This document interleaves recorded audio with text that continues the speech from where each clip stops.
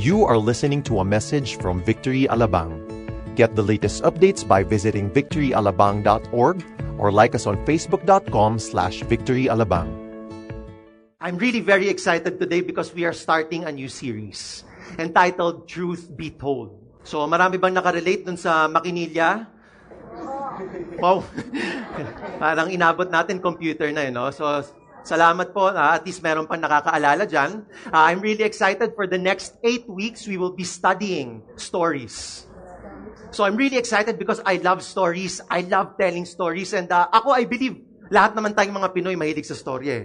Di ba? Mga comics, pocketbook, novels, mga movie. Mahilig tayo manood ng movie. Di ba? Lalo pag December, ang haba ng pila sa sinehan. Teleserye. Di ba? Mahilig tayo sa teleserye. Ako, sigurado ako na simula 7 p.m. hanggang 11 p.m., lahat ng mga TV ng mga Pinoy nakabukas lang. Habang kumakain, nanonood ng teleserye. Diba? Ako nga nagugulat minsan yung lola ko, gabi-gabi na lang umiiyak. Kala namin kung ano nangyayari, yung pala nanonood lang ng Ang Probinsyano. Hindi ko alam kung ano nangyayari doon, pero it really makes her cry. So we love stories, diba? Bukod pa nga doon, diba? Ang hilig din naman natin makialam sa storya ng ibang tao. Aminin nyo yan. Di ba? Ultimo yung kapitbahay nyo na hindi nyo kilala, updated kayo sa buhay. Di ba? So, we really love stories. It's something that we enjoy. And ako personally, nakita ko nga, it wakes us up.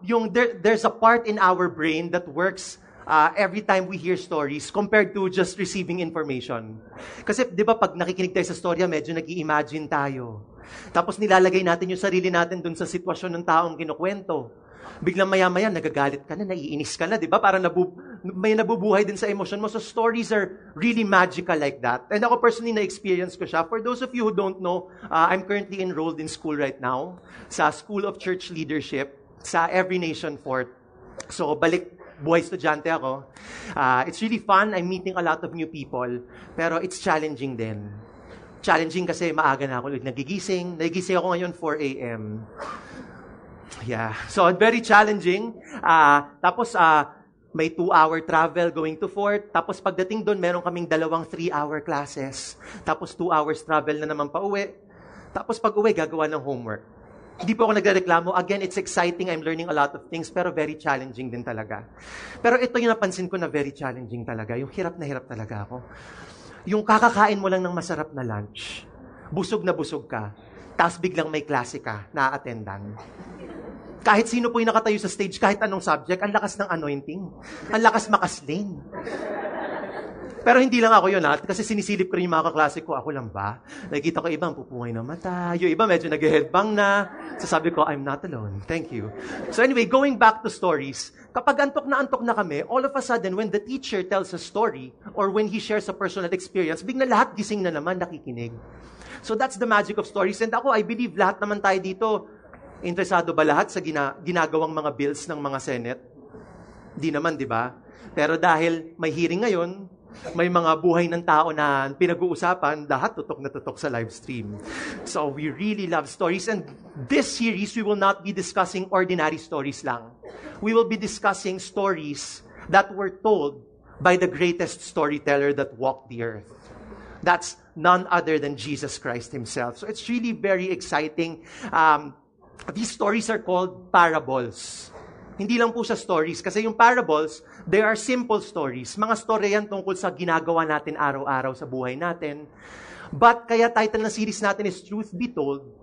Because as Jesus is sharing these earthly stories, there is a heavenly meaning behind it. He is trying to teach us a spiritual principle. So, that is what we are going to do for the next 8 weeks. We will try to really find out what the story behind the story is. So that's really exciting. And speaking of stories na ganyan, I believe lahat naman tayo, di ba? Parati nating prayer, Lord, speak to me. Lord, guide my way. Lord, just give me wisdom.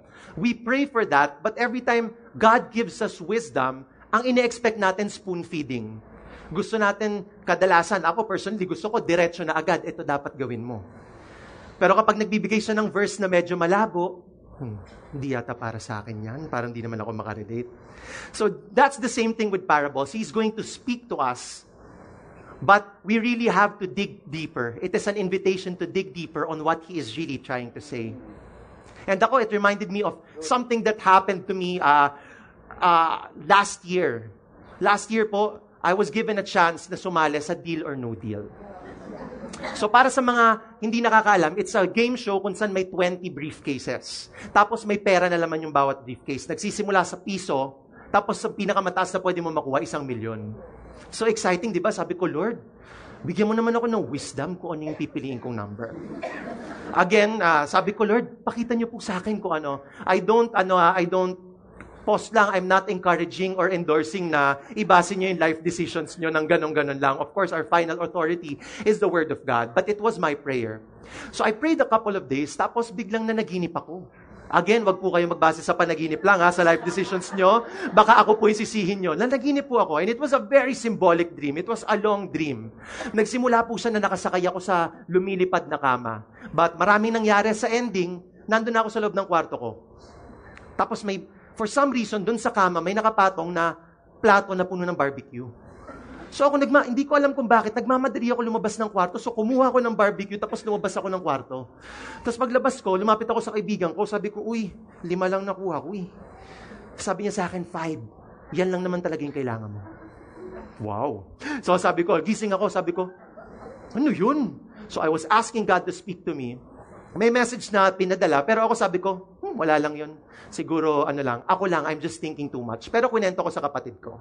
So sabi niya, yan, may number ka na, 5. So lumipas ang hindi na ako nag-ask kay Lord, hindi na ako naghingi pa ng confirmation sa word or anything. Basta hinayaan ko na lang siya. Sabi ko, wala lang yan. So after a month, naglaro na ako ng Deal or No Deal. So nang pinapili ako ng number, ang pinili ko, number 10.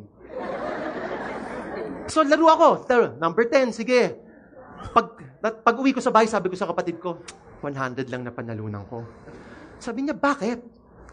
100 na laman ng number 5? Ano laman? Alam niyo po ba yung laman ng number 5? Hoy, nang hinayang sila lahat. Guys, the Lord loves us. Mas higit ang pagmamahal niya sa 1,000,000. Yeah. So anyway,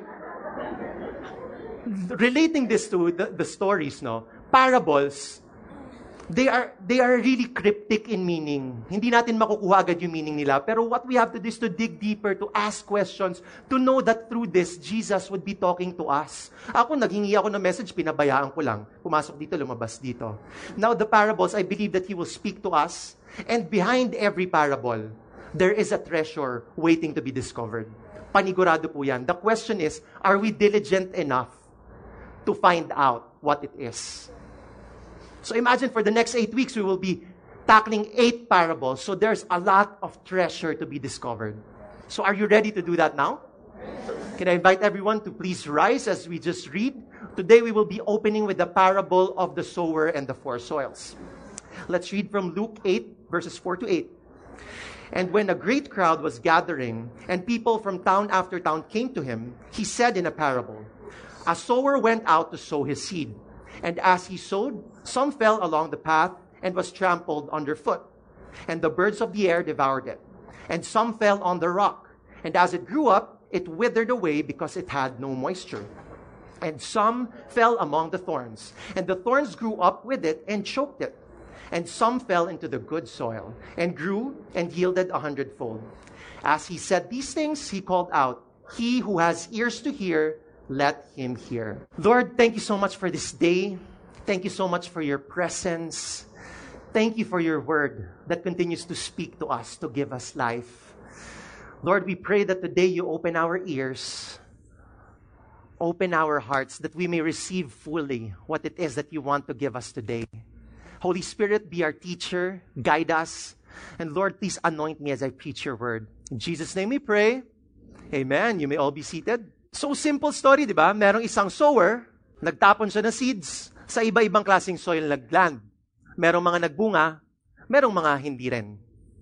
So a question, okay, so tungkol sa planting, anong ibig sabihin nun sa akin? Gusto ba ni Lord magplant ako sa paso? Does He want me to be a farmer? What's the lesson that He's trying to teach? Good planting technique ba? And Unang-una, bakit planting? That is actually the key to discovering what parables mean. We have to start asking questions. Hindi lang natin siya basta pababayaan na, doesn't mean anything to me. We have to start asking questions. That's the key. So first question, bakit planting? Simple lang po. Because during the time of Jesus, agriculture was a big thing. Lahat ng tao, nagtatanim. Well, yung mga bata hindi. Pero kunwari hindi ka nagtatanim, merong tao sa bahay nyo na nagtatanim. So everyone could relate to it. Everyone knew how it was done. Siguro kung sa panahon natin ngayon, nagsabi ng parable si Jesus, baka iba yung gagamitin niya example, di ba? Siguro kung sa panahon natin ngayon, pwedeng social media yung gamitin niya example. Pwedeng parable ng isang lalaki na nag-post ng photo sa Instagram. May 4 siyang kaibigan. Yung unang kaibigan, nagsuscroll, dinaanan lang yung picture. Yung pangalawang kaibigan, nagsuscroll, nakita yung picture, uy, ganda. Scroll uli.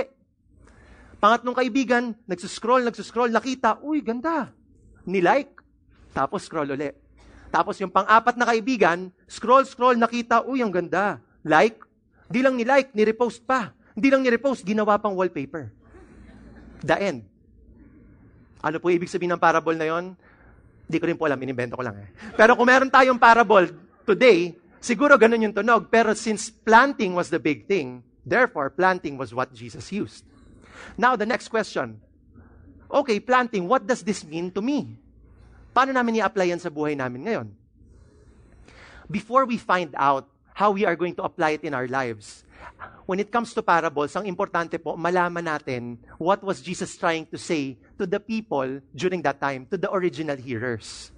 So now, I'd like to invite you to come with me as we go back in time. Alamin po natin, when Jesus told this parable, what was happening around Him. So during this time, ito po yung time na Jesus' ministry was starting to pick up. Kilala na po siya ng mga tao. Everyone knew who He was and what He could do. Kumakalat na po yung mga balita that He heals people, yung mga blind nakakakita, yung mga lame nakakalakad, yung mga may leprosy napapalinis niya. And during this time, meron na rin kumakalat na balita nung He was able to raise the son of a widow from the dead. So natural, kung kayo, makarinig kayong may taong ganon na nasa town nyo, hindi po ba kayo pupunta? You would want to see him. So the crowds, the people, they would usually go to where he was. So Jesus was a crowd drawer. Siyempre kasi, when he was around, miracles, it was a common thing. So alam nyo na kapag pupunta kayo doon, makaka-witness ako ng miracle. And a lot of people wanted to see miracles. So a lot of people really flocked towards him. They would crowd towards him. Now you would imagine, siguro kung may taong ganun nakakapagpagaling ng libre, syempre lahat naman ng tao matutuwa, di ba? Pero hindi po. Just like any other story, merong mga kontrabida. Well, nung time na yon, bukod po kay Satanas, nandun po yung mga Pharisees, who were the religious leaders during that time. So these religious leaders, they were the keepers of the law. Sinisigurado po nila na lahat ng tao alam yung law at sumusunod sa law. Now, they were trying to do that. All of a sudden, here comes a man. The people started following him, and he started teaching the word with such authority and great power. Tapos, iba pa yung view na tinuturo ni Jesus about the law. He was promoting grace. He was just promoting loving God, loving your enemies. It was a very different approach. So yung dating sa mga Pharisees, kinukontra tayo nito. Iba yung tinuturo, pinapalabas, mali tayo. So medyo, sabihin lang natin na medyo may galit din sila kay Jesus. So, may galit sila kay Jesus, but they were still following Him. Sumusunod pa rin siya sa kanila at pinapakinggan nila kung anong sasabihin niya because they were waiting for him to say something wrong so that they could use it against him. Ako, I believe noong time na to medyo umiikot rin sa ulo nila, ipapakulong ba natin to? Paano ba to mamamatay? Because yun nga the crowds really loved him. And the problem with the Pharisees was that they refused to believe that he was the Son of God. Which was really sad kasi bukod sa mga taong sick na nagpupunta kay Jesus, there were also demon-possessed people who went sa mga gatherings niya. And these demons who were possessing people, they were acknowledging him. They were saying that this is the Son of God. And they obeyed Jesus. Every time He was casting them out, they would leave. So yung mga Pharisees, hindi nila maintindihan. So sabi nila parang, wala sila ibang explanation for that power. So ang kinauwian nila, sabi nila, may sa demonyo to. Padala to ni Satanas. So that was what they believed. So you see, during that time, Jesus really drew crowds towards Him. Iba-ibang klase ng tao yun nandun sa crowd. One, there were His disciples who genuinely followed Him, who really wanted to hear what He was going to say every time. Malamang yung iba doon, yung mga taong napagaling na niya dati. Tapos we have the people who were sick and possessed, who went there para gumaling sila. Do they want to listen to Jesus? Probably some of them. Pero ang primary concern nila, pagalingin mo ko, kung ano yung kailangan nila. Third, we have the people na wala, curious lang, yung mga usisero, di ba? Kunwari may mga grupo ng taong nandun, di ba? May mga taong, nangyari dyan? Sino ba yan si Jesus? Totoo ba yan? Sige nga, tinanga natin. Diba? So may mga taong, wala, usisero lang din. Then we have the Pharisees. Those people na parang, alam niyo yun yung mga tipong nasa party, nagkakasaya yung mga mababait na tao, sila nasa isang kanto, nakaganon, may hawak na mga baso, di ba? Nakataas yung kilay. So yun sila, nag-aantay na magkamali si Jesus. So we see that every time that the crowd gathered, there were a lot of people there. The people had their own reasons for being there. But Jesus, He only had one reason every time they gathered. He did all those things. He healed people. He spoke the word. But His primary reason was to proclaim the kingdom of God. To show people who He was and who sent Him. So, nung time na yon, the time that this happened, this parable was shared, Jesus went out of the house, nagpunta lang siya sa shore, siguro para magpahangin. Then the people started flocking, the people started coming to Him. Nakita siya ng isa, biglang lahat nagsunuran na, so kinuyog siya. Dahil nga sobrang ng grabe yung tao, what He did was, sumakay siya sa barko. Tapos from there, that's when He shared this story, the parable of the sower and the four soils. So, kung makikita natin, imagine nyo to, nanggaling kayo sa malayong lugar, You were expecting a miracle, you were expecting something big. Then all of a sudden, yun nga ang dami na nung crowd. As biglang, Jesus started speaking. And He simply said, there was a sower who scattered his seeds on the field. Some fell on the pathway, the hard soil. What happened was, it did not penetrate the ground. So when people passed by, they crushed the seeds and birds took it away. Then, there were seeds that dropped in the rocky ground. So the plant, it grew, but because it lacked the roots, eventually the lack of moisture killed it. Nag-dry up, namatay. Then we have a group of seeds that were scattered and that landed on the thorny soil. So the plant, it grew, but along with it, there were plants that were thorny. So the thorny plants ended up choking the plant, killing it. And then there were seeds that fell on the good soil. The plant grew and bore fruit. Hindi lang basta bore fruit, it was 100-fold.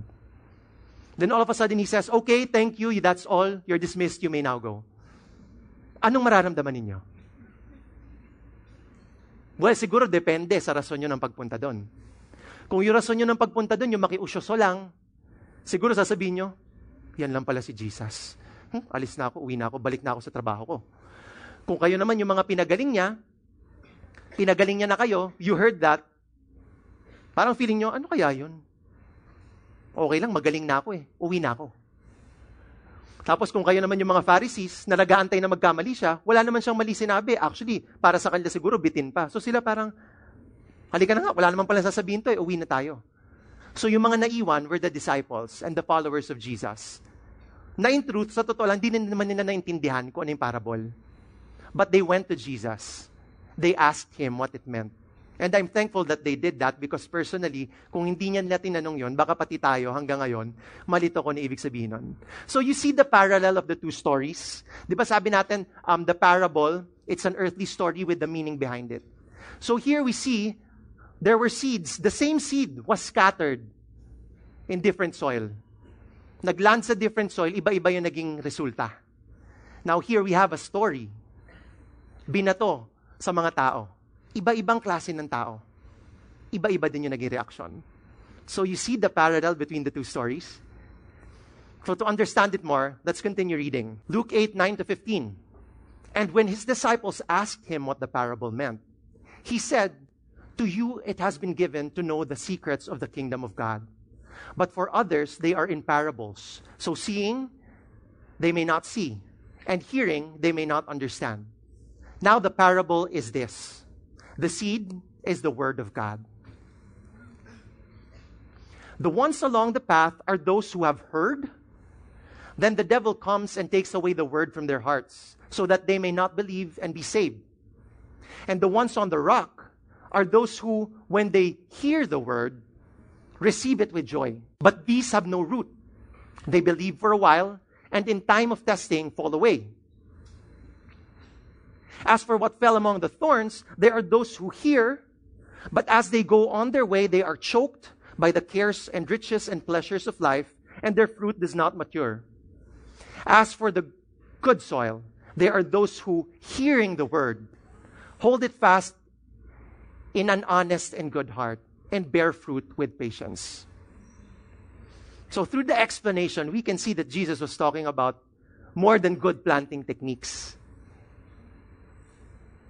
He was actually showing the different ways that people receive the seed, or different ways that people hear the word of God. It is the same seed. It bore fruit in some it didn't. And dito naman, it's the same story. To others, it didn't mean anything. But to those who asked him what it meant, it was revealed to them. So what differed here was not the seed. Because the seed, we know, nung binato siya sa good soil, it grew and bore fruit. So that wasn't the problem. What differed was the soil or the attitude of the people towards what they heard. The seed of God's truth, when in the right heart takes root, naturally bears much fruit. The treasure behind this parable is actually the value of hearing and really hearing God's word. Again, everyone heard the same story. But what they used, everyone heard it with their physical ears. Jesus said, "Let those who have ears, let them hear." He wasn't talking about our physical ears. He was talking about the ears of our hearts, our spiritual ears.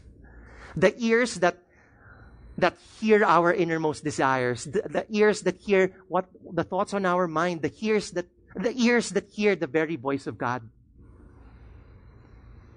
Now when you look at it, now we know what it meant to the original audience. What does it mean to us now? The meaning hasn't changed. Right now, we are the crowd. The question is, what kind of soil are we? Coming here today, what was in our hearts? Are we ready to really hear the word of God? How can we be like that good soil? Question, who among you here, you want to become that good soil? I believe all of us. And yun nga makikita natin eh.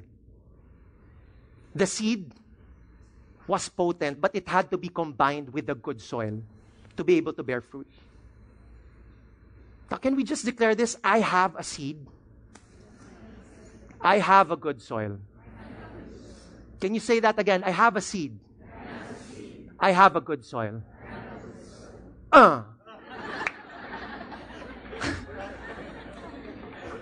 Napasayaw kayo dyan, ano? But really, it's something to celebrate because if you have both of that, you will naturally bear fruit. Of course, we would all want to be that good soil. So the question is, how can I be that good soil? Let's go back to the different kinds of soil and see what we can learn from it. First, we have the pathway. And I call this the callous heart. Sabi dun sa verse, the ones along the path are those who have heard. Then the devil comes and takes away the word from their hearts, so that they may not believe and be saved. So these are the people na pakikinggan pa lang yung salita ng Diyos, ang tigas na ng puso, may kontra na agad, hindi naniniwala. Actually, parang allergic sila sa salita ng Diyos. Magbanggit ka ng verse, di totoo yan. Banggitin mo yung Panginoon, may galit sa puso nila. So these are the people na, well, we could say yung mga atheists or those people na may hinanakit kay Lord. Yung hindi na pagbigyan, tas parang bata nagdabog, ayoko na sa'yo, hindi ka totoo. So these are those people, or they can also be those people whose hearts are so hard already because of sin. Di ba yung sanay na sanay ka nang i-justify yung kasalanan mo? Ito, nako, bato-bato sa langit. For example na lang, paninigarilyo. Alam mo nang bawal sa'yo. Tapos alam mo naman that we are to take care of our bodies. Pag may nagpapaalala sa'yo na, uy, wag ka manigarilyo, wag mo na pakialaman. Kailangan ko to. Ay, okay lang to. Ako naman to, wag mo akong pakialaman. So, sanay na sanay ka na to justify what you are doing. Paghainan ka ng word ni Lord, bale wala na sa'yo. Parang pag nagigitara tayo, di ba? Sa umpisa, napakasakit. Pero once tumagal ka na, gawa ka ng gawa nun, nagkakaroon ka ng makalyo. Pag ginagawa mo, hindi na masakit. Normal na lang sa'yo.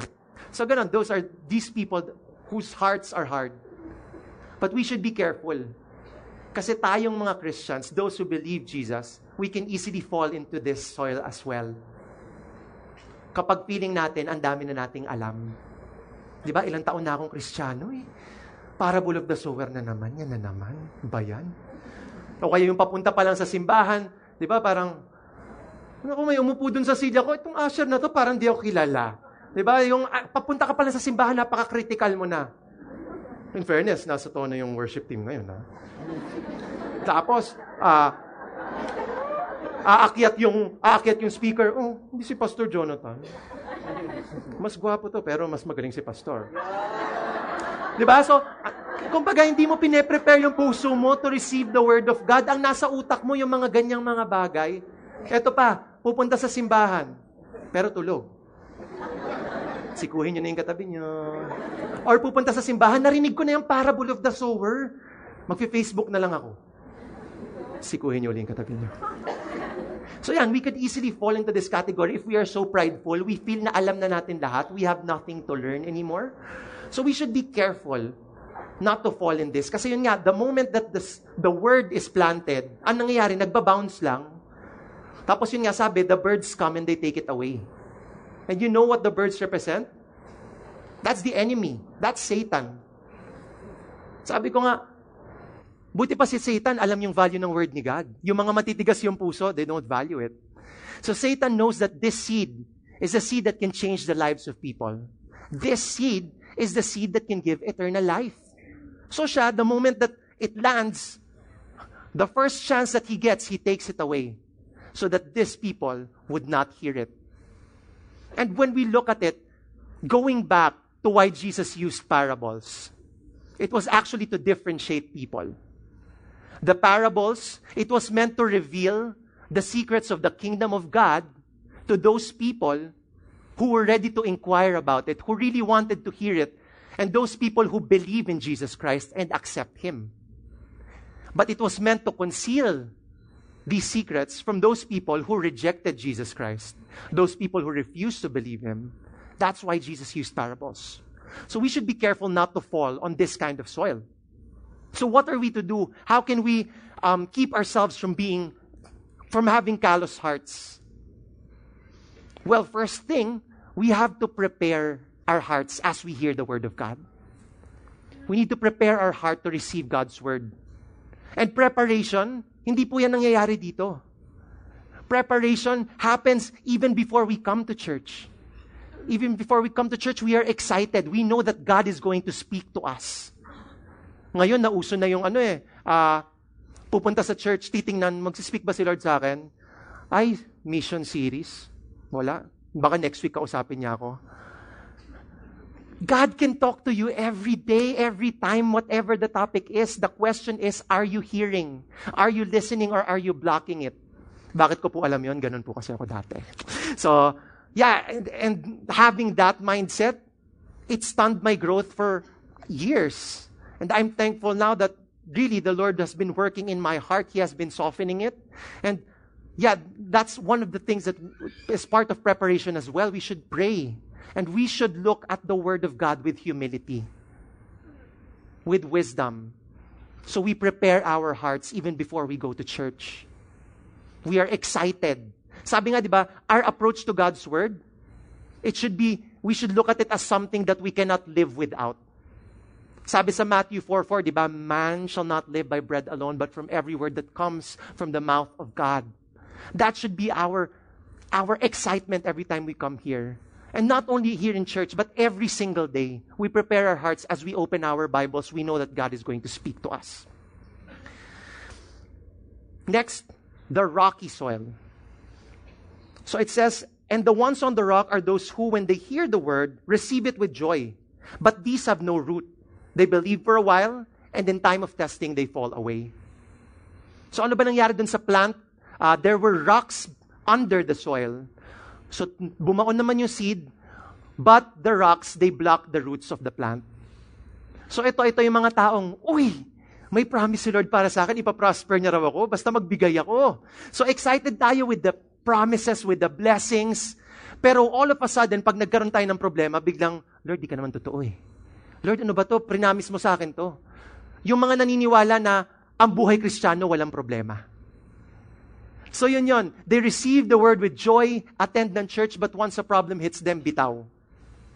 The word of God, hahanap ako ng ibang solusyon para sa problema ko. Or once, kasi sabi dito yung testing times of testing. So it can be trials, it can be persecution from other people. Pag medyo napapahiya na tayo, hindi na tayo tinatanggap ng mga kaibigan natin. Di ba? Ano ba yan? Hina mo na uminom. Dati ikaw pa yung nagbibigay sa amin ng drinks. Ngayon, ikaw yung umiiwas. Di ba? Parang kakakantsaw ng ganon. Parang, Lord, grabe na yung persecution. Ngayon na lang. Sige, bibigay na ako. I will give in. Magre-repent na lang ako mamaya. So, pag medyo lasing na. So, di ba, yan, biglang bumibitaw. Excited lang. This is actually the heart, the shallow heart, the convenient heart. Susundin ko lang yung salita ng Diyos kung convenient para sa akin, if it will work for me. They did not consider that, of course, there are also sacrifices when it comes to following Jesus. That is why our foundations, they're very important. Hindi yung makikinig lang tayo ng salita ng Diyos, then after that, yun na yun. Whatever was given to us. It is important that we really study the Word of God. Alamin natin what is the truth. Why are we doing all of these things? And in the end, of course, there are laws, there are commandments, but we don't obey them to gain salvation. We obey them because we want to honor God. And in the long run, that is what will keep us from temptation, our desire to honor God. So we have to pursue God's Word. Sa Acts 17, they were commended, the Bereans, because they received God's Word with eagerness. Pero hindi natigil doon. Every day, they opened their Bibles. They checked their scripture. They examined it. Seeing na, totoo pala yung sinasabi ni Paul. Totoo pala yon. So lahat ng sinasabi ko dito sa inyo sa taas, huwag niyong paniwalaan agad-agad.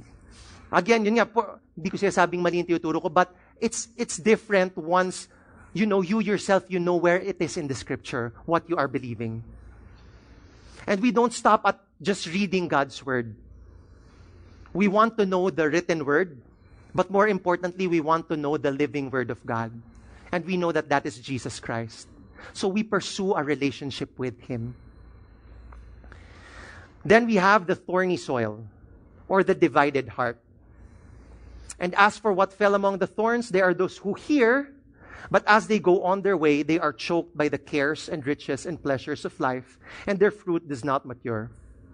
So they are choked by the cares of this life. What are those? Food, pambayad sa bills, health. Diba? Magkaroon lang ng konting problema. Mandadaya na lang ako ng kasama ko para makakuha ko ng pera. Magnanakaw na lang ako para mabayaran ko to. Or there are those na, yung riches of life. Of course, tayo, there is that inner desire sa atin na gusto natin yumaman tayo. Gusto natin marami tayong makuha. And yes, the Word of God is there in our hearts. We received it, we believe it. Pero ang dami niyang kahati sa throne ng puso natin. That is why in the end, ang nangyayari, we compromise. Kasi nga, meron tayong thinking na, pwede ko naman pagsabay-sabayin to mga bagay na to eh. Basta nandyan yung Word ni God, okay lang yan. Then the pleasures, of course, there's recognition from people, and there's also lust. Yung mga pleasures, short pleasures of the body that we think equate to happiness. But in truth, it leads us away from God's Word. So it keeps us, we hear the Word, we understand it, we believe it, but our hearts are shared by many other things that eventually drown the Word of God. So how are we to not be that thorny soil? I was talking about preparation a while ago. Before we even receive the Word of God, we already have set in our hearts that whatever it is, I will obey it. Whatever it is, I will put it first. Lord, if you are asking me to give up a certain sin, hindi na ako makikipag-bargain sa inyo because I know that your word is true and I will hear it. I will listen to it. We should not allow the standard of the world to dictate kung paano tayo mamubuhay. And we should not allow the world to dictate our happiness. Because at the end of the day, true happiness can only be found in Jesus Christ. And we know that as we continue to put Him first, He will provide for everything that we need. That is written in Matthew 6:31 and 33. It says, "Therefore do not be anxious, saying, what shall we eat, or what shall we drink, or what shall we wear? But seek first the kingdom and His righteousness, and all these things will be added unto you." That is part of our preparation. Even before we receive it, we have made that decision in our mind. I will prioritize God's word. I will pursue God's word. I will seek to understand it. And finally, we have the good soil, or the right heart, what we all want. It says in the verse, "As for that in the good soil, they are those who, hearing the word, hold it fast in an honest and good heart, and bear fruit with patience." So once they received the word, those people, they held it. And they did not let go of it. They sought God. They asked for His wisdom. Lord, reveal this to us. And that was when Jesus Christ revealed it to them through the Holy Spirit, of course. He reveals it to us through the Holy Spirit. Every time we ask, every time we inquire, we ask questions not just for the sake of asking questions. We ask because we want to know, Jesus, what is it that you want to tell me today? They held it fast. And even during times of trial, even when they were persecuted, even when they were going through tough times, they still held on to it. They knew that God was faithful. They knew that the promises, they will come to see it pass because Jesus never breaks His word. They seek to understand the word. They seek to learn it. And even during hard times, really, they cling to the word of God. So how will we have that right heart? The right heart is one that prepares to receive the word. And this word, once again, we can't say that, maybe I'm that hard heart, hindi ko naririnig ngayon. The fact that all of us are here right now, the fact that you are hearing this message, this is the work of the Holy Spirit. The Holy Spirit wants to speak to each and every one of us. He is inviting us to dig deeper. He is inviting us to hear, really hear with our hearts. The right heart is one that pursues the word. It is not content with what is presented. He seeks that Jesus Himself will speak to him, will speak to his heart through the written word of God. And the right heart is one that prioritizes the word. Once again, what we learn from this parable is the value of hearing. The seed of God's truth, when in the right heart takes root, naturally bears much fruit. And you know, this is actually the first parable, and it is the only parable with an explanation. They say if you don't understand, Jesus said if you don't understand this parable, then you wouldn't understand the others. Aside from the fact that this is the only one that has an explanation, I believe that He said that because to be able to understand the other parables, we should have the right attitude, the right heart, ready to hear. And once we have that, that's when the secrets of the kingdom of God will be revealed to us. We need to learn to love the Word of God. It is written in Joshua 1:8, "This book of the law shall not depart from your mouth, but you shall meditate on it day and night, so that you may be careful to do according to all that is written in it. For then you will make your way prosperous, and then you will have good success." Let us have that attitude towards the Word of God. Let us seek to hear it every day. Let us seek to hear from Jesus Christ himself every single day. For the next 8 weeks, we will be studying parables. We will be hearing different stories from God, and behind it, there's a meaning. So that is my prayer for all of us as we go on with this series. That all of us will be that good soil. That all of us will come here excited, knowing that God will speak to us. Can we just all bow down our heads right now? If in your heart you are saying, Lord, I want to be the good soil. I want to be someone who really hears from you. Can you just raise your hand right now? Lord, thank you for your word for us today.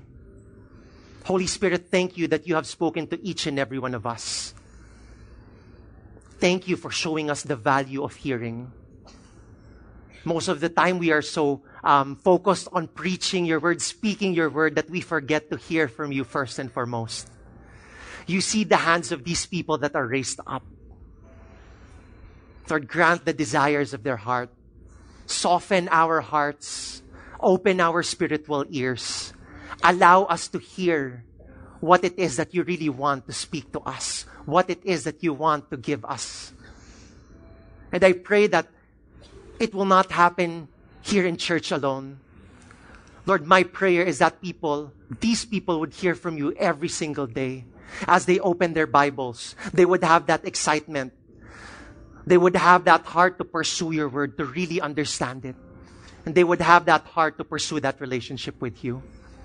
And even as early as now, I am thankful because I know that these people will continue to grow more in their relationship with you. And they will bear fruit. Just like the one in the parable, 100-fold. And this is not just fruit. This is not just material things. These are eternal things. You will continue to allow us to become more like you. You can put your hands down now. The seed is the word of God. And it is written in John 1:1. In the beginning was the Word, and the Word was with God, and the Word was God, and the Word became flesh. The most powerful seed that was given to us is actually Jesus Christ himself.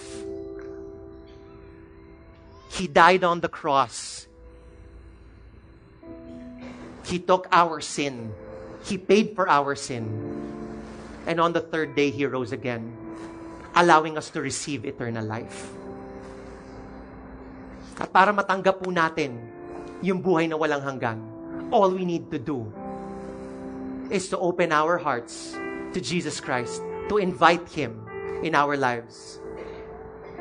Now, with all heads bowed down and all eyes closed, if you haven't surrendered your life to Christ, kung hindi nyo pa po siya naiimbitahan sa inyong puso, now is the time. The seed was thrown. How will our hearts respond? If you want to invite Jesus Christ in your life right now, I would like to invite you to just raise your hand.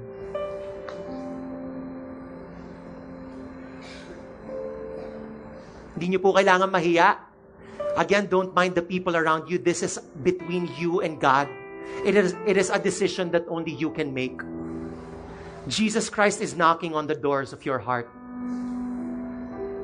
If you want to invite Him to come in, if you want to surrender your life to Him, just raise your hand. Thank you for that hand. The Lord sees you. Thank you for that hand. Thank you for that hand. Last call. Kumakatok na po ang Panginoon natin sa pinto na inyong puso. He wants to change your life. He wants you to bear fruit. He wants to save you from your situation right now. All you have to do is invite Him to intervene. Last call at the count of 3. If you want to invite Jesus Christ in your heart, just raise your hand. 1. Thank you for that hand. 2. 3. Praise God. Kung nagtaas po kayo ng kamay, I don't mean to put you on the spot. I would just like to invite you to slowly stand up from your seats. Gusto ko lamang po kayong ipanalangin. Huwag po kayong mahiya. This is a decision that you are making. This is a decision that you are making for Jesus Christ. There's no need to be ashamed. Now, I would just like to invite you. Sundan nyo lang po ako sa panalangin na ito. Iimbitahin po natin ng Panginoon sa ating puso. Just repeat after me. Panginoon, maraming salamat sa pagmamahal ninyo. Maraming salamat na ikaw ay bumaba mula sa langit para iligtas ako sa aking mga kasalanan. Inaamin ko na ako ay nagkasala at ngayon ay humihingi ako ng tawad sa iyo. Iniimbitahan kita na maging Diyos at tagapagligtas ng aking buhay. Maraming salamat sa inyong pagmamahal. Tinatanggap ko ang buhay na walang hanggan na inyong ibinibigay. Sa ngalan ni Jesus, Amen. Amen. Can we just give God praise?